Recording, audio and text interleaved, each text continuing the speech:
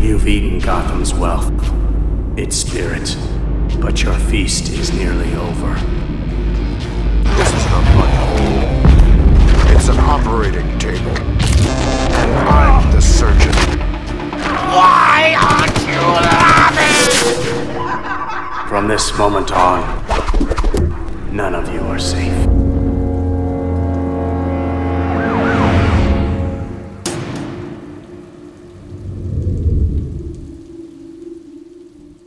Welcome to the Batman Book Club, a podcast that explores the Dark Knight Library. I'm your host, Ryan Lauer. Thank you for tuning in for episode number 38, an interview with writer Scott Beatty. His name may sound familiar, but that's because he has dabbled into many books in the DC world and in the Marvel world, and more specifically in the DC world, a bunch of Batman books, such as Batman, the Ultimate Guide to the Dark Knight, the Batman Handbook, Batman Begins, the visual guide, Batman Begins, a comic adaptation, Gotham Knights, Joker, Last Laugh, and perhaps best known, Robin Year One, Batgirl Year One, Nightwing Year One. 3 great stories that can be sitting on the shelf as sort of like a trilogy of sorts. Great stories, great books. And in this interview with Scott, he talks about the way he's worked himself into comics and writing stories, as well as shedding a lot of light on the different styles of books that he wrote, from the Batman, the Ultimate Guide, to the comic stories and the differences and all of that. And of course, he tells us what his favorite Batman story is. So instead of me continuing to talk about what we talked about, how about we just hop right to my interview with Scott Beatty? Scott, thanks for joining me for this interview to talk some comic books. Thanks for having me, Ryan. Absolutely. This is going to be a lot of fun, and we're going to hop right in. But my first question to everybody in their first time on the show is, what is your favorite Batman story? Oh, gosh. It's like asking what your favorite child is when you have kids. I know. The one that I didn't yell at. No. Let me think about that. I guess my go-to is There Is No Hope in Crime Alley.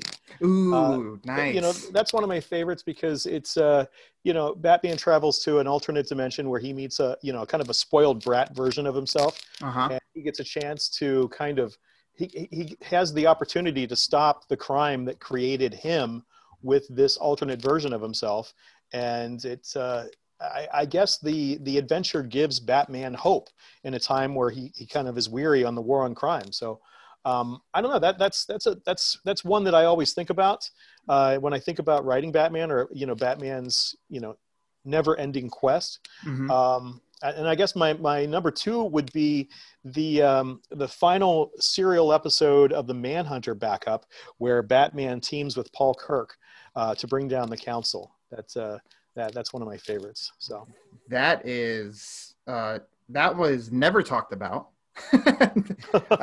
So good pull. And this is episode 38, and nobody has mentioned No Hope in Crime Alley. So you're the first. Wow. Well done. Yeah. I mean, of course, the classics are the classics for a reason. So you've got, your Year Ones, Dark Knight Returns, Long Halloween, all of that, of course, because they're great stories. But it's awesome when somebody picks an original choice. So very, very cool. Yeah, I mean, those are all of the great stories that you mentioned. But Mm-hmm. As a kid growing up, these are the Bat tales that kind of influenced me. Mm-hmm. Like reading them, as they came out at the newsstand, back when comics were, I'm dating myself, 40 cents an issue, where, like a $2 monthly allowance, could buy you 5 comic books or 4 comic books on a candy bar. Yeah. So, I would probably mention also The Brave and the Bold, any issue whatsoever. Batman and another character, those team ups were, that was probably my favorite comic book starting out. And when I discovered a comic book store that had back issues, those were the first back issues that I ever bought. So wow. Even now, the back issues section of comic stores, that's where it's at. It's such a treasure hunt, and especially of going in and not having anything particular in mind, and I'm just going to browse and see what they have. That's the funnest part of a comic shop to me. Yeah, absolutely. And especially in these pandemic times, like rereading older stuff, I've got some things on my shelf behind me, some Swamp Thing collections from Alan Moore, Wow. the collected Calvin and Hobbes, and I just got the DC through the 80s collection that Paul Levitz curated. It's like that 550-page tome of, great 80s stories that sort of, ended the DC universe before Crisis on Infinite Earth. So some really good stuff. Very cool. So I guess you've touched on it a little bit so far, but I guess I want to ask you, so what's like your Batman origin story? Like when it came to Batman, when you first came across Batman and how you've stuck with him over the years? Oh, wow. I don't know. I mean, that's a tough question. I think it would be kind of a confluence of events. I recall 1974, my parents getting their first color TV and watching the Super Friends for the first time in color. And seeing Batman on the Super Friends. I grew up in a time where there were only 3 networks, ABC, NBC, and CBS. And then we started getting some cable out of New York City, which were WPIX Channel 11 and WOR Channel 9. And WPIX in the afternoon ran the Batman television show with Adam West and Burt Ward. And then I was buying comics at the time. So, The Brave and the Bold, Justice League of America, the dollar comics, like Detective Comics, like those, what Mark Waid calls the all-day sucker. Like that lollipop that everlasting gobstopper. Yeah. Those were sort of Batman Family would probably be one of those things. And, they all kind of came together at sort of the same time. So I think my comics influences, was sort of this bombardment that enabled me to go to different places. And it really kind of encouraged my love for comics because there were lots of things that I could go to. I mean, today, no doubt you can go anywhere, you can just click on the internet, but back then, comics were fewer and further between. And, we didn't have sort of the cultural zeitgeist that we have today. So, yeah, it seems like, it almost seems like everyone has gotten to experience, got to get home from school because the Adam West Batman show is on TV. Absolutely. Absolutely. And, luckily WPIX ran 2 episodes. So when you would get to that cliffhanger, you'd always have a cliffhanger and then either a resolution and then another cliffhanger, by nature of the show that it would always, end with, what will Batman do this time? Stay tuned. Same bat time, same bat channel. That thing. The people who watched that show as it originally aired, they just look down on all of us of we had to wait for the next episode and all of you got to experience it right away if you wanted to. You didn't have to sit there with the cliffhanger like we did. Yeah, streaming television has ruined us. There's no anticipation. No one has to wait. I often say that I grew up in a time where I had to wait 6 to 8 weeks to get Boba Fett in the mail. So, and that, of course, 6 to 8 weeks was actually 10 to 12. And then there was the delay because Boba Fett had the rocket firing backpack and you got that nice little letter in the mail that said, hey kid, screw you. It's going to be late. But, sending, proofs of purchase off in the mail, we don't know any of that. Today we have Amazon Prime and it delivers it literally 2 days ago. There's a time warp. Yeah. So yeah, the struggle was real. Exactly. We don't understand that now. Well, so, to wait 30 days for the next issue of a comic book. I mean, really to understand serial fiction, you've got to have it, understand it, accept it, process it, and then wait, and then think about what you just saw or just read for another 30 days. With streaming content, you get to the end and it's like, oh, I can't wait. Let's watch the next one. The next thing you know, it's 2 a.m. and you're a zombie. And I totally understand the binging aspect and how we don't want to wait because we want to get to the next chapter, but waiting also extends that conversation of the subject for so much longer. So instead of something Netflix releases on a Friday, by Monday you're like, yeah, we already talked about it over the weekend. What's next? Whereas, we take a comic book that's 1 issue a month. It's we're going to talk about that for 6 months, 8 months, 12 months. And so, it's grass is always greener, but I don't think it's bad that we have to wait sometimes. It's funny. National Public Radio had a story on yesterday that talked about the lack of the sense of community because we don't go to places now. So, in all honesty, I binge watched Cobra Kai a couple of days ago with my kids over 2 days. Mhm. And instead of like, waiting for that water cooler moment or talking about the next day, we're talking about it as we're watching it. We're pausing it and, referencing, the last episode or the previous season. So it's happening in real time, I think, rather than having that water cooler experience that we used to before the pandemic. So, yeah, it's just weird. Everything's weird. It's always going to change, but you look back and it was better back then, the old days, yeah, no, I'm a fan of streaming content. I mean, I love the stuff that's, I love what I love, but it's just, sometimes I feel like I have to parse it out in order to appreciate it, because once you get to that 8th or 10th episode and it's done, then you have that, okay, what's next? And if the next thing doesn't measure up to that experience, Yeah, I'm with you.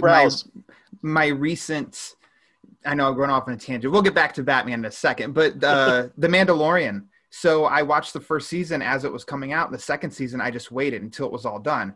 I mostly avoided spoilers, but I did not miss the big one, which I'm sure you know what I'm talking about. Whoever hears me talk about the Mandalorian spoiler, but to think of, I needed to refresh my memory, so I rewatched the first season and then hopped right into the second season. I did it all in like 4 days. And by the end of that, everything's fresh. It was better for me with the second season because everything was fresh, and as I moved along there.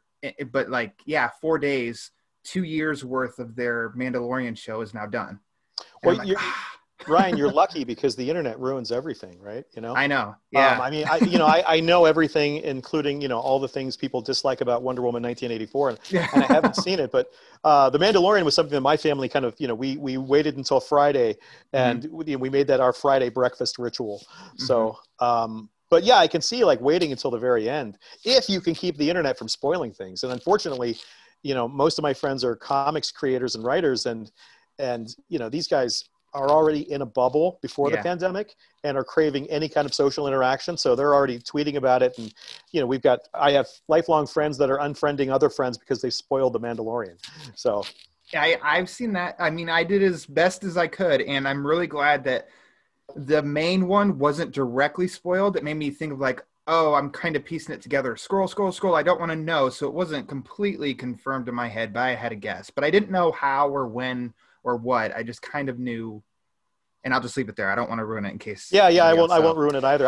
I was kind of blindsided by it. I mean, I guessed it.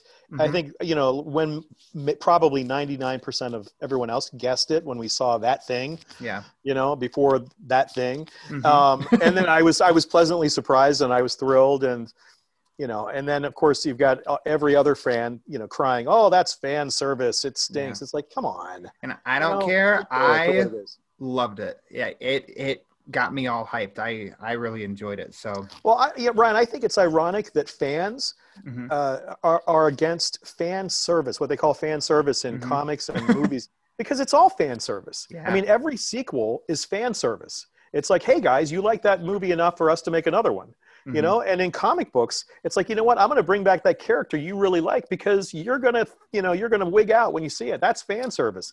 It's all fan service. Just deal with it. Enjoy it. Shut up and enjoy it. I don't see a Batman story, a Batman character that I love pops in just because it's like, hey, there you go. You got to see this and be like, awesome.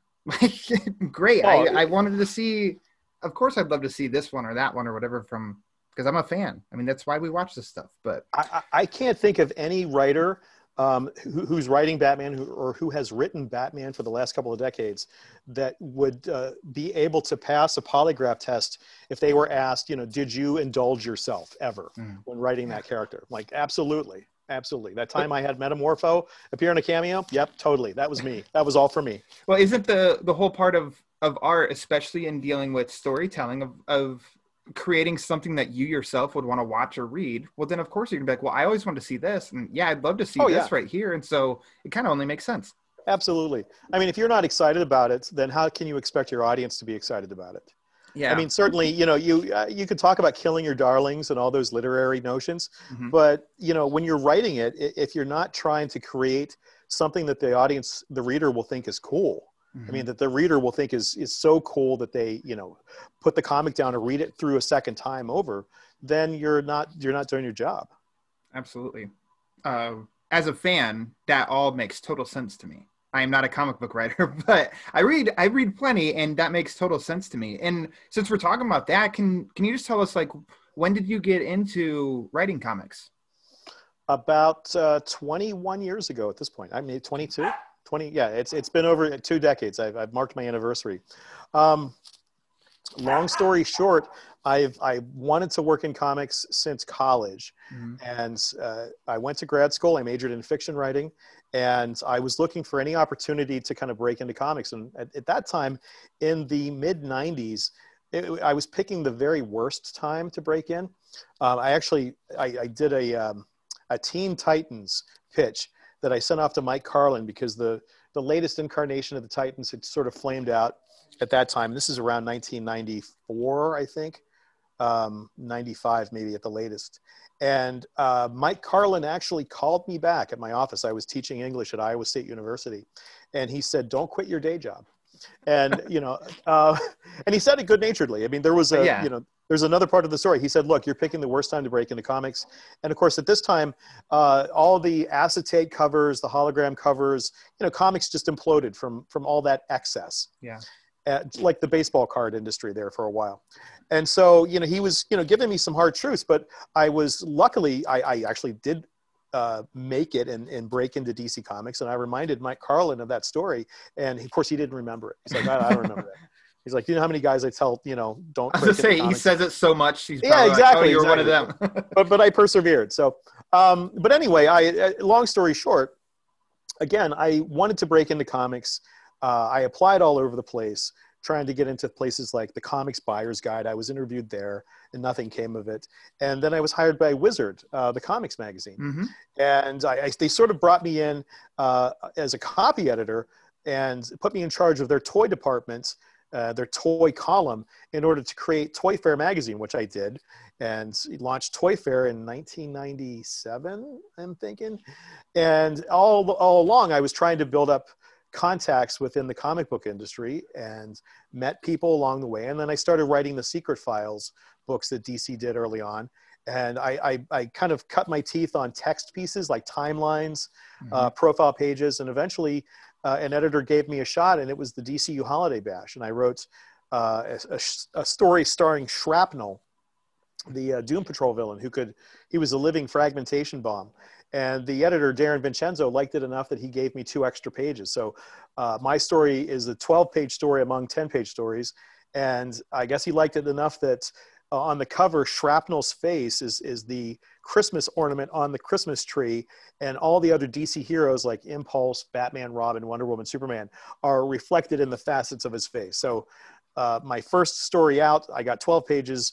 I got the cover, and that opened doors for me in the bat offices. So at this time of year especially, I'm endlessly thankful for the holiday stories that inspired me as a reader, and that I was able to pull one off and break into DC. Wow, that's awesome. So with Mike, his information, how were you able to reach out to him? Like, was it, I mean, you didn't grab a phone book and be like, "Hey, Mike Carlin," because I saw his name in credits and comic books. No, well, I was going to school in Iowa, and I'm from the East Coast. So, anytime there was a comic book show, I would try to gravitate to that because I was, also separated from my girlfriend at the time, who would eventually become my wife. So I went to a couple shows in Des Moines, and I met Phil Hester and I believe Brett Breeding and Doug Hazelwood. And I apologize because I'm blanking, but I think it was Brett who gave me Mike's email address. Like some contact information, and said, "Hey, you should try Mike Carlin."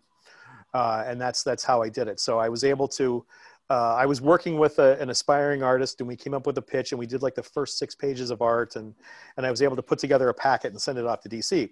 Unfortunately, I did not know at the time that DC, like many publishers, do not accept unsolicited submissions, and they sort of give you the blanket response, "Hey, I didn't read your story, but we're using this character." So that way, if they ever publish anything close to that, some, Joe Schmo from Kalamazoo can't come back and say, "You stole my Wolverine idea." So Kalamazoo. So they did it. Yeah. They did end up using the Atom, who was in my Teen Titans, because he had been de-aged in 0 hour. And I think that's what Mike said to me. He says, I haven't read your pitch, but we are using the Atom. So that told me that he did, give it a cursory glance at least. Yeah, but I laugh when you say Kalamazoo because it's sometimes, people in the Midwest, if it's not like Chicago that's mentioned, it's like, I know that city. Oh my gosh, somebody dropped a city that I know because I'm like an hour and 20 minutes south of Kalamazoo, Michigan. I'm in Indiana, and we go to Kalamazoo. Well, used to, not during the pandemic. Have a really good pizza place there, but that's neither here nor there. But it is a delicious. Is it Chicago style pizza? No, it's a thin crust. It's like it's a thin crust. It's delicious. If I wanted lasagna, I'd order lasagna. Okay. No, like I said, I'm from the East Coast, but I lived in Ames, Iowa, and around Des Moines, and that was sort of the bone of contention, not being able to find a good greasy slice of pizza for the 2.5 years I was in grad school. But yeah, no, I lived in the Midwest. I actually worked at a radio station in Ames, and I had to learn a lot of Midwest names that, I went to Juniata College for my undergraduate. So I'm out in Iowa, and I have to learn to pronounce Nevada, which looks like Nevada, and Ottumwa and Keokuk, and all these great Iowa names that are based on Native American names, originally. So Kalamazoo was just, I pulled it out of the air. No, well, it's a good drop. It's a good drop. Looking at your work, a lot of your published work, there's definitely a lot of work between nonfiction and fiction. And by nonfiction, and when in strictly speaking to Batman, you'd written Batman: The Ultimate Guide to the Dark Knight, the Batman Handbook, Batman Begins, the Visual Guide, books like that. Which one? I guess which one's first, and what was your idea behind that? And you'd realize that's what I kind of want to do. I don't know if it was necessarily what I wanted to do. I mean, those were really tough to write because they involved, tons and tons of research when the internet was new. Yeah. So, fortunately there weren't Wikipedia pages or fan pages devoted to a lot of this stuff. And so I had to get entire runs of comics, like entire, huge boxes of trade paperbacks in order to read everything and catch up on stories that I didn't own myself. I was approached by Steve Corte, and I think this was around 2000 or 2001, and he was the licensed book editor at DC, to do the Ultimate Guide. And it was from Dorling Kindersley, the British publisher, who do all these great educational books with cutaway diagrams and everything. So Batman was my first, and it was a chance to do exploded views of the Bat Cave, the Bat Cycle, the utility belt, etc. So I loved every minute doing it, but those were really tough to write. I mean, they just a lot of work, and a lot of work going into the timelines and everything, plus in addition to the character pages and all that. So after that, I did Superman, Wonder Woman, Catwoman, the Justice League. I was one of 4 writers who did the DC Comics Encyclopedia. I co-wrote an Avengers Ultimate Guide about a decade after that. So I never turn away, the nonfiction versions of it, because they're good evergreen books, and they're giant coffee table books, and I know that kids love them because they're just endless sources of information. And I know so many editors at DC then had copies of it on their bookshelf, including the Bat offices, because that would be their go-to book for whatever bit of trivia or history or ephemera that they needed for whatever writer they were working with at the time. So at least while they were still canonical, they served as a good history for the characters. Absolutely. And I know it's much easier now to just go to the internet and Google stuff, but I love digital. I find benefits in it for sure, but nothing to me beats a physical copy of a book and holding a book in your hand. And those as being a reference guide. Like I do have that Ultimate Guide to the Dark Knight, and I have the Batman Encyclopedia, and yes, I can just Google it, but sometimes it's fun. As you just said, for a little kid, it also works for a guy who's 34 to just grab it and just open it and just look at, okay, let's read about this character. Okay, let's read about this. I mean, it's just fun. Right. Yeah. It's funny because I in one of the versions, I think it might've been the updated version that Jim Lee did the cover for the Batman Ultimate Guide. There was a new Bat Cave, and the schematic that DC sent me had an area that was listed as unknown. And it was some sub level 7. And, it listed it on the encyclopedia as, classified or something to that nature. And I was able to kind of like, in a meta way, go back to that and then pitch a story to DC that was going to be published through the DC Digital, like, I don't know how many years ago, 5-7 years ago at this point, when it, like the Digital First Comics. And it was a story that told what was kept in that sub-level. And I wrote 3 issues of an unpublished story because the digital stuff was, at that point, they pulled the plug on it. They're coming back with it now, but at that point it wasn't where they wanted it to be. So the story is written, and it was, I think 2 pages were drawn, but it's unpublished otherwise. Gotcha. Well, I could see in a way the pitch and how you would want to do, a visual ultimate guide to the Dark Knight, but can you tell me about where the idea for the Batman handbook and the pitch for the Batman handbook, how did all of that go down? Well, Quirk Books in Philadelphia, and Quirk is the publisher of the Zombie Survival Guide and the Worst Case Scenario Survival Guides. And Quirk, like its name, not just the fruit, made its claim to fame by publishing these really oddball books. And since then, they did Pride and Prejudice and Zombies and things like that. So Quirk is a really great think outside the box publisher. And they approached DC about doing a Batman handbook like the Worst Case Scenario handbook, but done realistically. And so my task, and this is literally the hardest thing I've ever had to write. It was to find all of the experts and make it all seem real. And so I had to talk to stuntmen, Hollywood stuntmen, about how to drive a car on 2 wheels. I approached FBI agents, and I still have all their business cards. So, my Rolodex is really weird. About how to interrogate someone, how to resist interrogation, how bullets spall along and track along flat surfaces. I mean, it was a crash course in literally everything. And I don't know if this was intended from the beginning, but as we were headed to publication, we had to put a disclaimer at the front that said this is for entertainment only, because I literally told people how to jump off a roof and and bounce off an awning, and all this really crazy stuff. And not long after it was published, there were a couple of college students on the internet that were trying things out, like how to take a kick to the head, and they were like knocking each other out. It was funny at the time, but it was intended purely as entertainment. But I can give you 100% certainty, hand on a Bible, that I wrote everything as if you could do it if you had $1 billion and all the proper training. So, the very first page, a warning from the Batcave, and it's the total disclaimer of like, you don't want to say, come on, don't be stupid, but yet it's kind of like, come on, don't be stupid. Like, come on. Guys.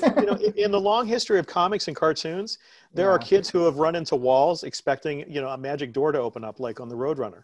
I don't know if, John Byrne did that famous FF story, Fantastic Four, where, the kid set himself on fire to emulate the Human Torch. So, we can't anticipate imitative behavior, but, as long as we put it, the disclaimer there, then there's no legal obligation by the publisher or me, if somebody hurts themselves trying to take a kick to the head. Absolutely.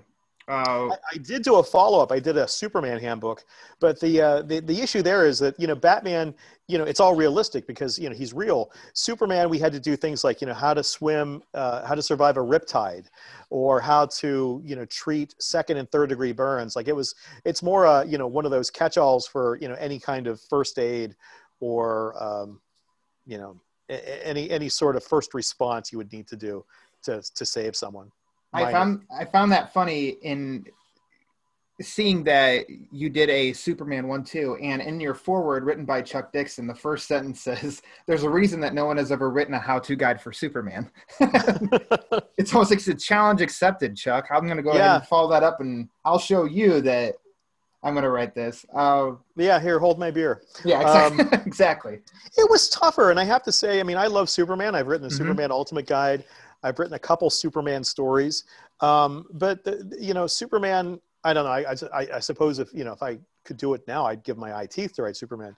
But the Batman is just so much more down to earth. Like you could, you feel it when he gets hit and when he hits something. Superman is godlike in the sense, with his extraordinary powers. So, like writing that one, it's like, okay. until Superman gets there and can give you CPR, here's how to survive drowning, or here's how to survive quicksand. And so it was less fun writing that because, those things were more, I guess, Googleable at that point. With Batman, I had to really talk to experts to get sort of the insight into how to do all this stuff. And it's funny because, I had to do tons of cold calling. And when I wrote Batman, talking to police officers, firemen, first responders, if you mentioned Batman, those guys were all in, men and women. They said, the reason why I am, this, police officer or fire person is because I love superheroes. Other people, scientists, sometimes would say, this isn't serious. It's a waste of my time, and they'd hang up.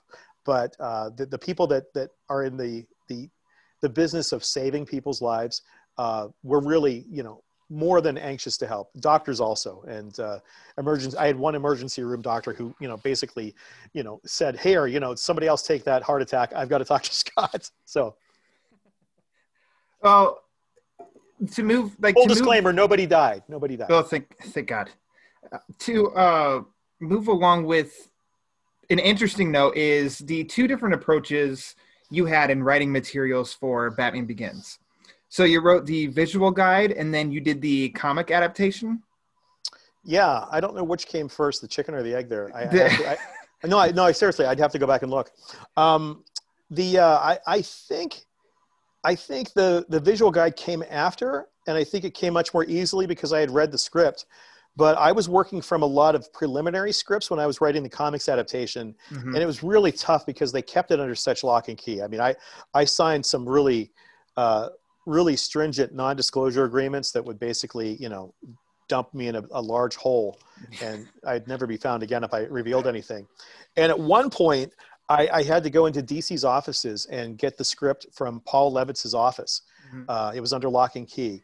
And I took a laptop and I worked in one of the conference room. It was the Clark Kent, because, Clark Kent is there reading a copy of the Daily Planet in, full-size statue. In order to finish it. And I was double fisting Starbucks tea, coughing my brains out. I had the world's worst, I know it sounds weird now talking about it during COVID-19, but I had like the world's worst respiratory infection. Wow.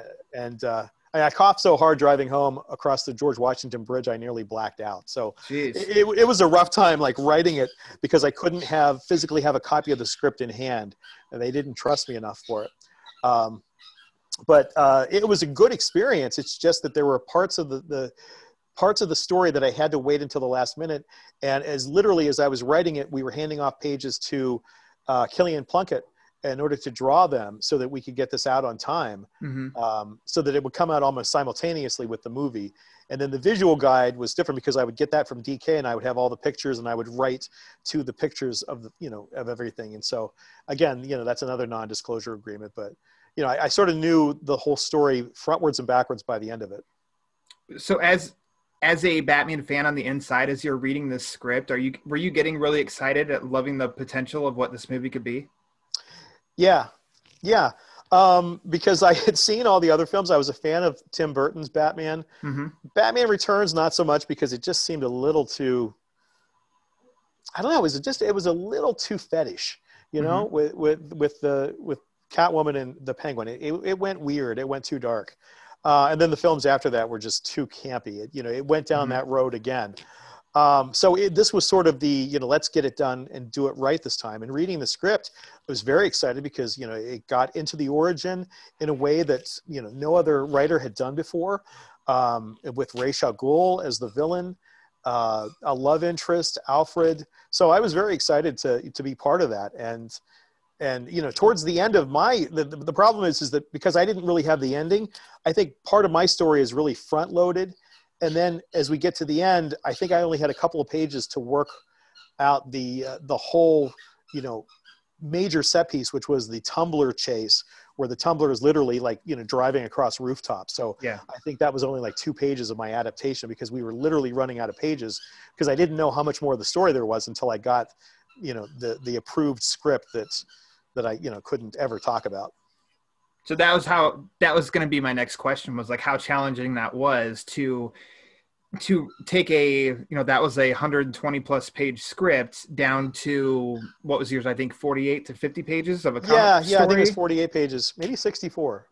Okay. I'd have to look back. But it's like, 2 pages of movie script is like 1 page of comic book script. So there had to be some condensing.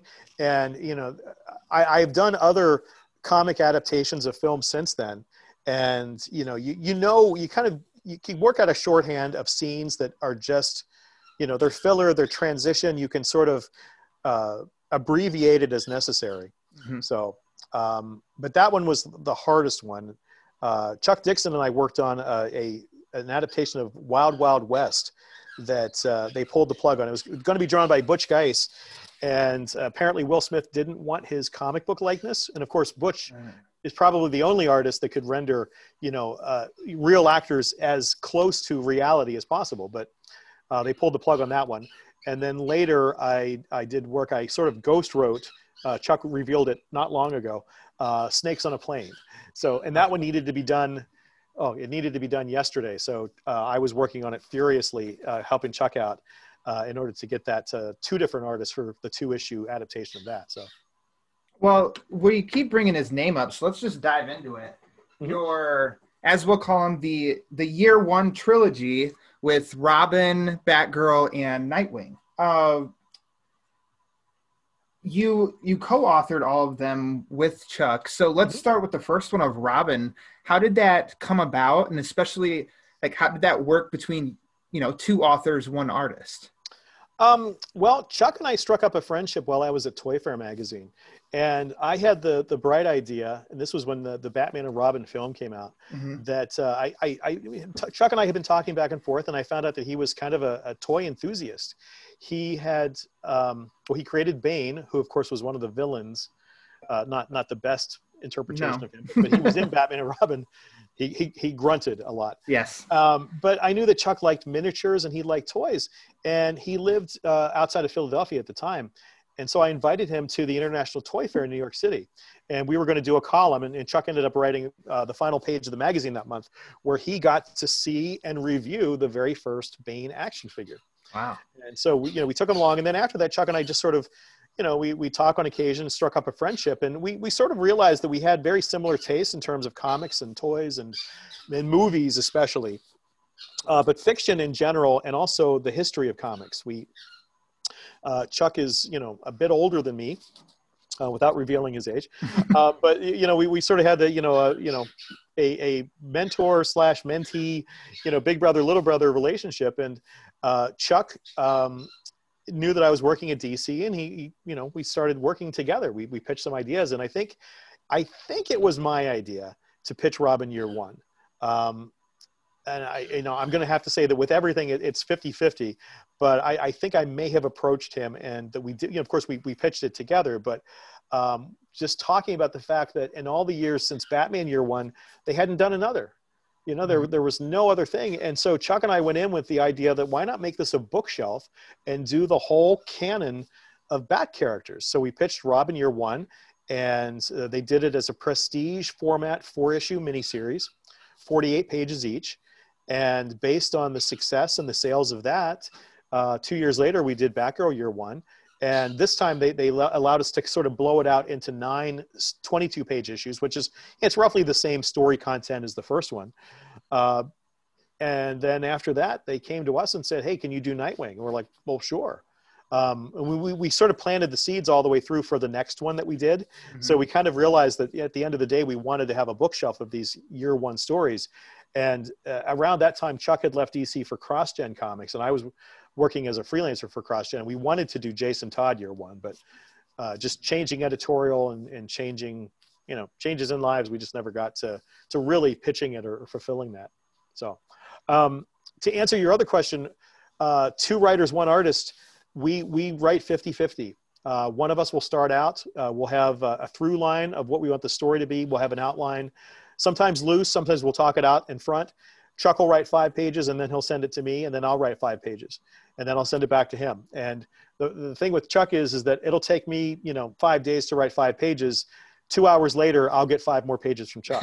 So it's probably the fastest writing. And we have, I have a Chuck voice, in addition to my own style, and we kind of blend easily. So at the end of the day, after we write those pages, before the issue's done, each of us will do a write through for consistency.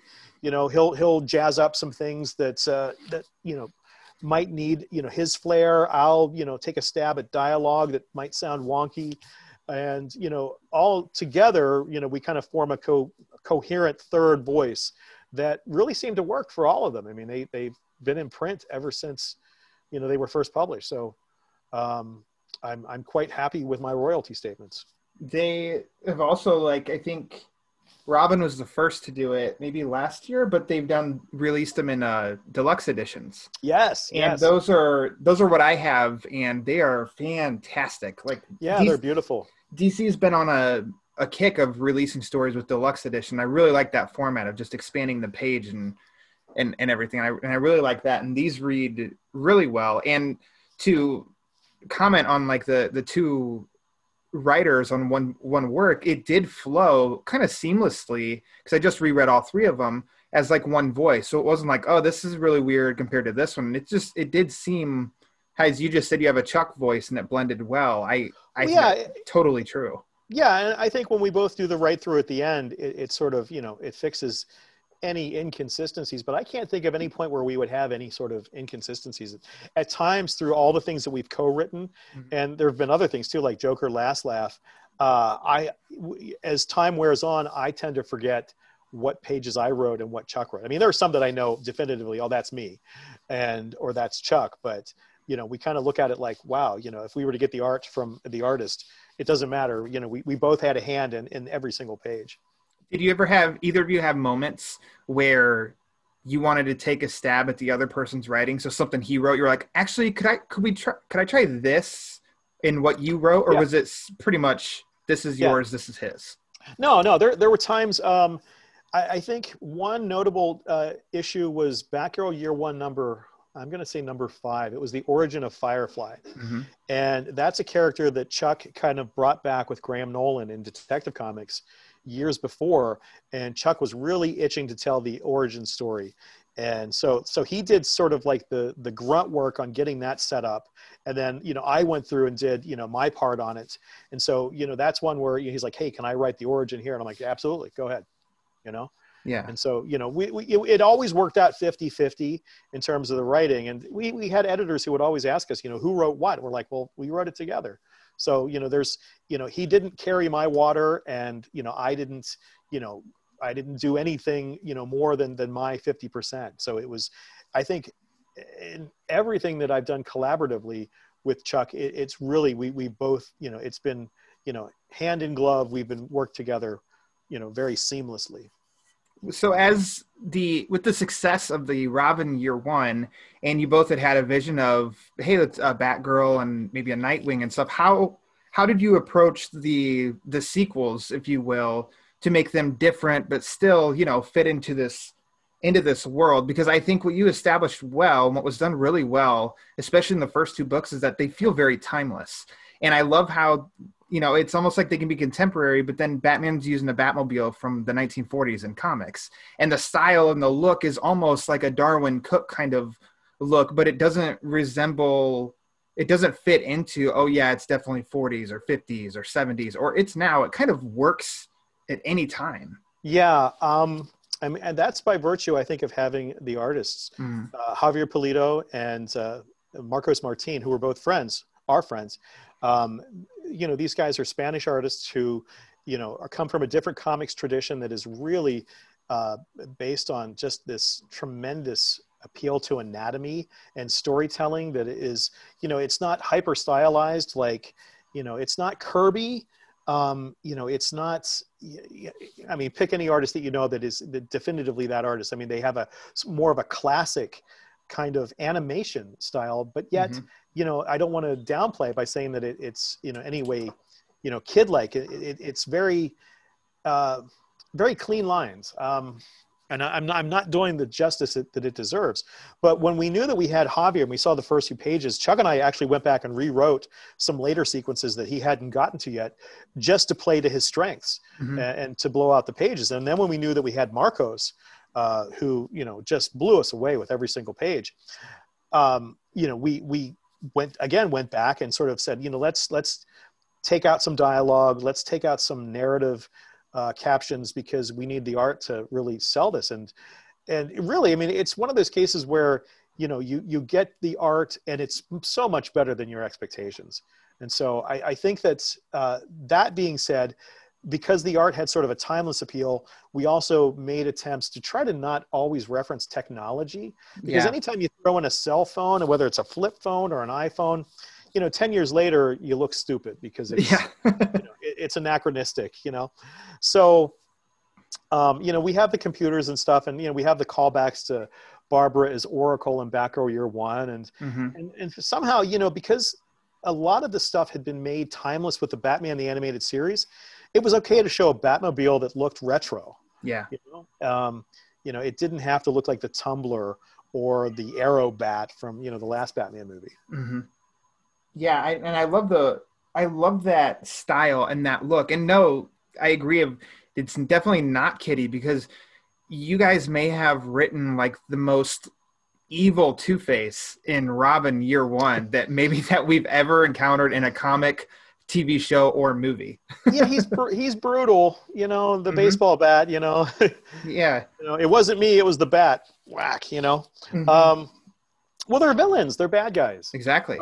And I think both Chuck and I agree that I sort of rail against villains that writers attempt to make sympathetic, that their villainy comes from some moment in their life where they were abused, mm-hmm. or someone, killed their puppy. I mean, that's not villainy. Villainy is evil. It's greed writ large. And so, you have to be afraid of the villains. And I was talking to an interview just maybe 2 weeks ago about how some people were surprised that the Mad Hatter was engaged in the human trafficking. Mm-hmm. And, the girls who look like Alice. And, that was a pretty dark turn. But, in order to make him more than a one-note joke, like from the Batman TV show, you have to sort of like look at, okay, well, he's got this mania. It's not just hats. It's the whole Alice in Wonderland kitsch. So, what is that about? Okay, well, he sells Alice's to third world nations and, dictators. So I think, and it never crossed the line of being, I don't think, of being like, oh, this is too macabre of a story or anything. I think it was just the right balance, and the editing of, panel placement or shots and stuff like that. You'd say it like in a TV show, the camera placement of it's happening off screen. And I think that kept it from being very gruesome. And it's like, oh, but we get the point. We know what's happening. And it's like, that's rough. And I just think it was just a very effective style and way to tell that story.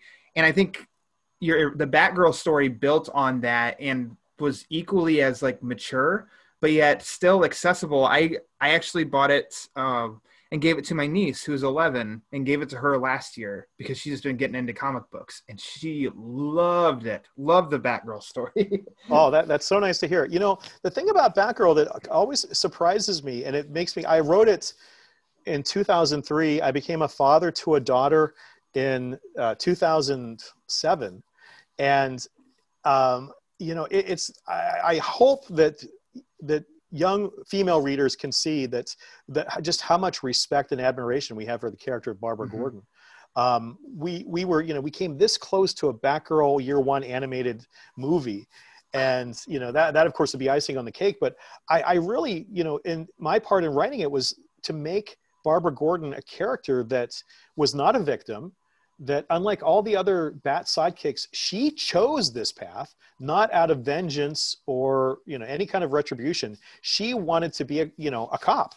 And because, the male dominated society stood in her way. She wasn't tall enough. She was, she did it her own way. And when female comics creators reference it, when, female readers reference it and they speak to the accuracy of Barbara Gordon's characterization, that is as much affirmation as I need for that book. I mean, that one, I think even more than Robin Year One, that one we worked extra hard on to make sure we got it right. Yeah, it's just such a great character Barbara Gordon as herself, as Batgirl, as Oracle. I think she's a really great character. And you say there were talks of an animated movie. Well, never say never, because HBO Max is greenlighting everything these days. Yeah, so yeah. Maybe, just maybe. Well, it's funny. I mean, it's on the internet. It's part of the web record. But Lauren Montgomery, who worked for Warner Brothers Animation, that was sort of her pet project, and she was working on it, and it was like this far from being greenlighted, and they did that Wonder Woman animated film that came out, I don't know, 5 or 10 years before, the Wonder Woman movie. And the Wonder Woman animated movie tanked. And so Warner Brothers believed that a female-centered animated film could not sell tickets. So they pulled the plug on it. And there was an internet petition and everything else. And if you watch the Brave and the Bold animated series, on the very last episode where Batmite is channel surfing and he's kind of creating his own playlist of what he would like to see, they did a sort of a CGI Batgirl and Batman 3 minutes segment, and it's Batgirl versus Firefly, and it's literally what the Batgirl Year One movie might have looked like. So at least cool. I have that. Yeah. So, but there's a Batgirl movie in development. I just hope that whoever did it. I know Joss Whedon was first attached, but whoever's involved, that they look at some of the source material. That it's not just Batgirl of Burnside, but they try to get that origin in and maybe do something with Year One. Were you given a heads up that was going to happen in the Brave and the Bold episode, or did you just turn it on and saw it? No. And I don't know, Ryan, if you know, they also did a Batgirl Year One motion comic. No. Warner Premiere was a mini company within Warner Brothers. They took Watchmen, Superman Red Son, and Batgirl Year One, and they made these motion comics. And it's kind of like the stuff we used to see back in the 60s. Yeah. Remember the Hulk, Doc Bruce Banner belted by gamma rays. You remember those ones that were kind of like, they looked like comics panels that were, sort of photoshopped, with animation, like web animation. And they did it with the entirety of Batgirl Year One. And you can buy it on DVD. It's streaming for free on YouTube on Warner Premiere or Warner Brothers, I think it's WB Off the Lot or something like that. They had real cartoon voice actors do the voices, and it's really cool. It's got background music. It has an opening sequence that sort of takes all those great pages from the Batgirl Year One Deluxe Edition, where you look at Marcos's thumbnails, his sketches, his pencils, then Alvaro Lopez's inks, and then the colors, and it kind of does sort of the flip book as the picture comes together. So it really is kind of like an animated version of it. And I wasn't even informed of that. Like, it just came out. I think it was announced at San Diego, and then it was done like a week later. So. That is awesome. I had no idea that existed. I knew that they made such a big deal of the Watchmen one back when the live action film came out, and that's the only time I'd heard of one of the motion comics. So check out Batgirl. It's pretty cool. The cast and crew got like Batgirl Year One T-shirts, and I didn't get one, but I keep checking eBay in case one of these creators is looking for some fast cash. Yeah. And I don't want to leave out either that Nightwing Year One also belongs on that same shelf. I think that one is really, really good from Scott McDaniel. Scott McDaniel. Yeah, Scott did a brand new cover. I'm hoping that Scott, watches this and realizes that it has a place of distinction on my wall someday. But that one, DC came to us and said, "Can you do Nightwing?" And tonally, it's a little different because it's Scott's wonderful art, but it's not sort of the same style as Javier or Marcos. But it kind of bookends the entire Year One sequence because it shows the sidekick choosing his own path at the end. And I think for each Year One, we looked at Batman Year One and we tried to do something a little different. Where the Robin Year One was Alfred's journal narrating it. It was his voice. Batgirl was Barbara's diary, and then Nightwing. We thought, Dick really isn't much of a writer, so he kind of recorded his thoughts and feelings about being fired and finding his own path. And I think what's great with the Nightwing one is the different approach too. Of yes, there's a villain, but there isn't like a villain from the beginning to the end. It's mostly like it's Dick's evolution in this major life event, like from sidekick to solo. that wasn't present in the first two. There was like, Two-Face is like that cloud that hangs over the whole story of Robin. And I mean, the annoyance of Killer Moth and Firefly, they're, hanging over the Batgirl story. And this one, it's just like, no, this is Dick's story, but there's others that are included too.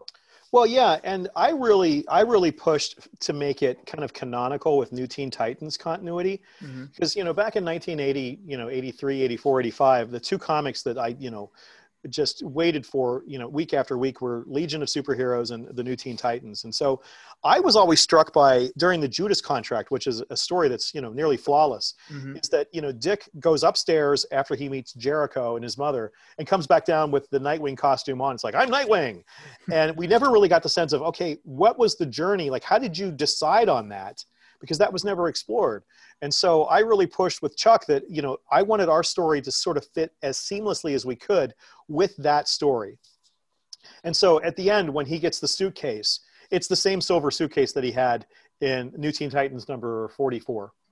And, it was Alfred who kind of created the costume. And so we kind of gave it that backstory, tied it into the Kryptonian origins of the name Nightwing, but it really was meant to kind of fit in with, it was, Dick took time away from the Titans and this is what he did.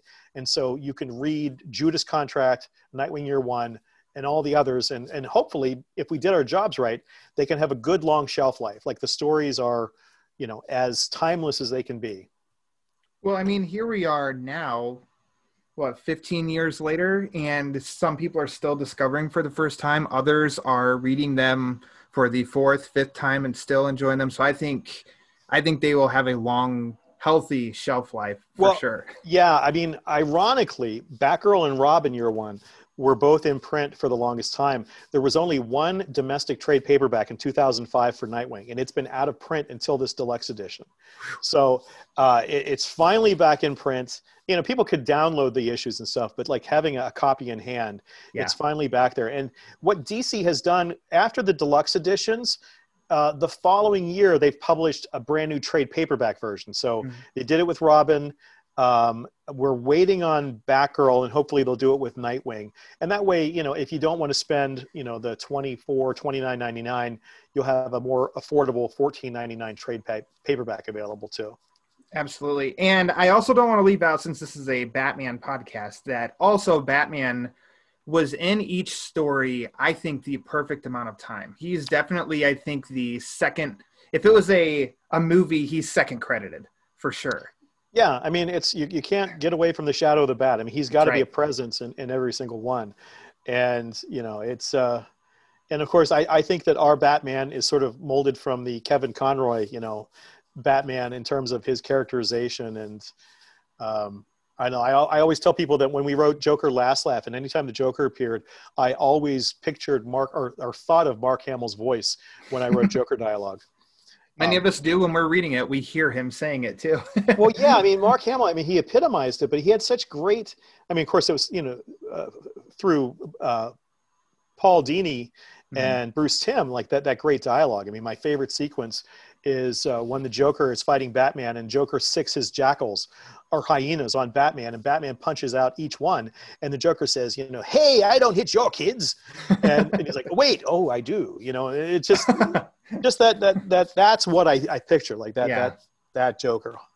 That's perfect.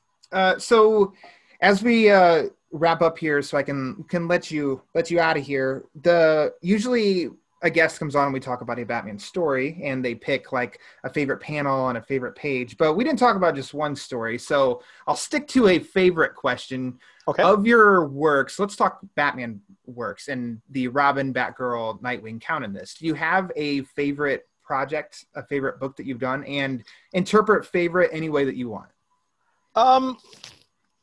Yeah, I mean, again, Ryan, it's like asking like who my favorite child is. It's tough. I mean, I think, I have to say that, sometimes maybe the art didn't measure up to my expectations in certain things, but I love all the stories. I mean, I really was grateful for the opportunity to write them. And so I really put my all into it.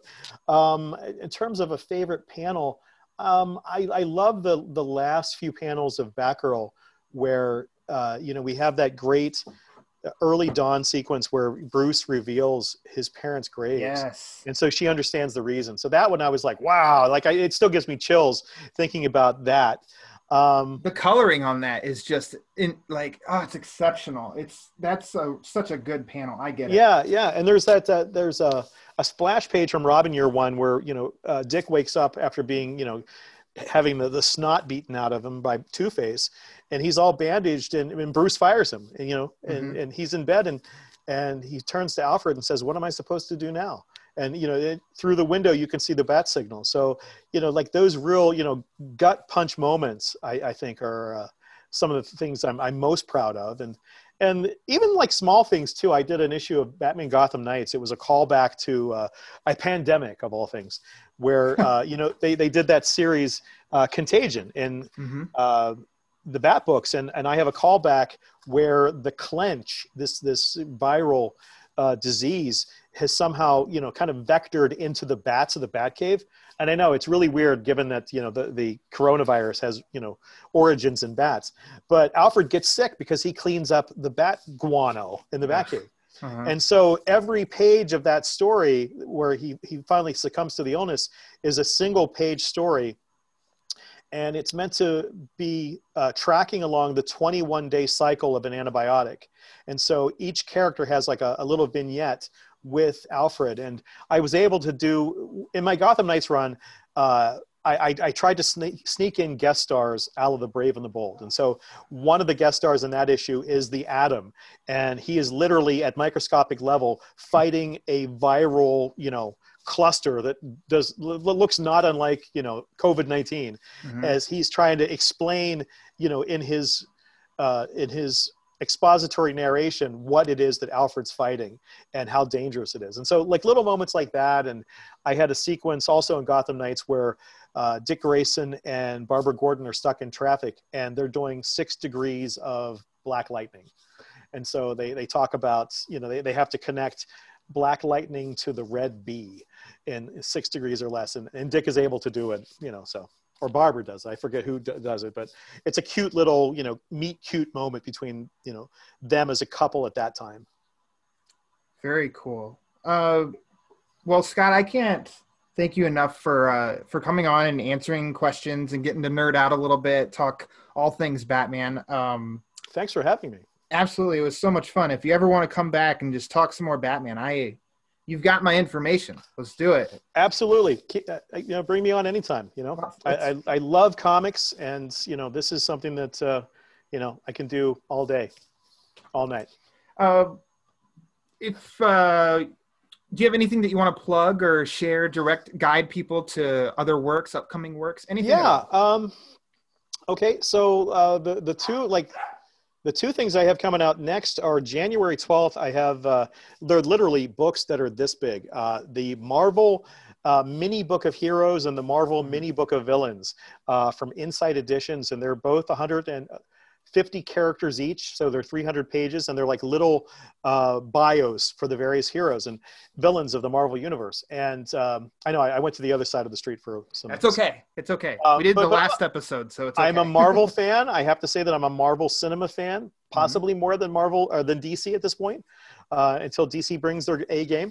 But the cool thing about these books is that if you go to the internet, they have like a power level. Not unlike, like the Dungeons and Dragons or RPG stuff where you've got like power, strength, agility, things like that. And there's been no consistent levels for all of these characters. You've got one where the Thing is stronger than the Beyonder, or, Galactus has less power than Reed Richards or something like that. So it's all over because most of the stuff online is fan-based. So as we wrote this, we vetted it through Marvel editors so that the power levels are now, it's the first definitive take on, who can beat up who in the Marvel universe. So those are coming out. I think they're like $12.99 each, but they're like tiny little hardcovers that you could fit in your back pocket. And then a little bit later this year, I did the 3rd and final volume introduction for the Brave and the Bold Omnibus.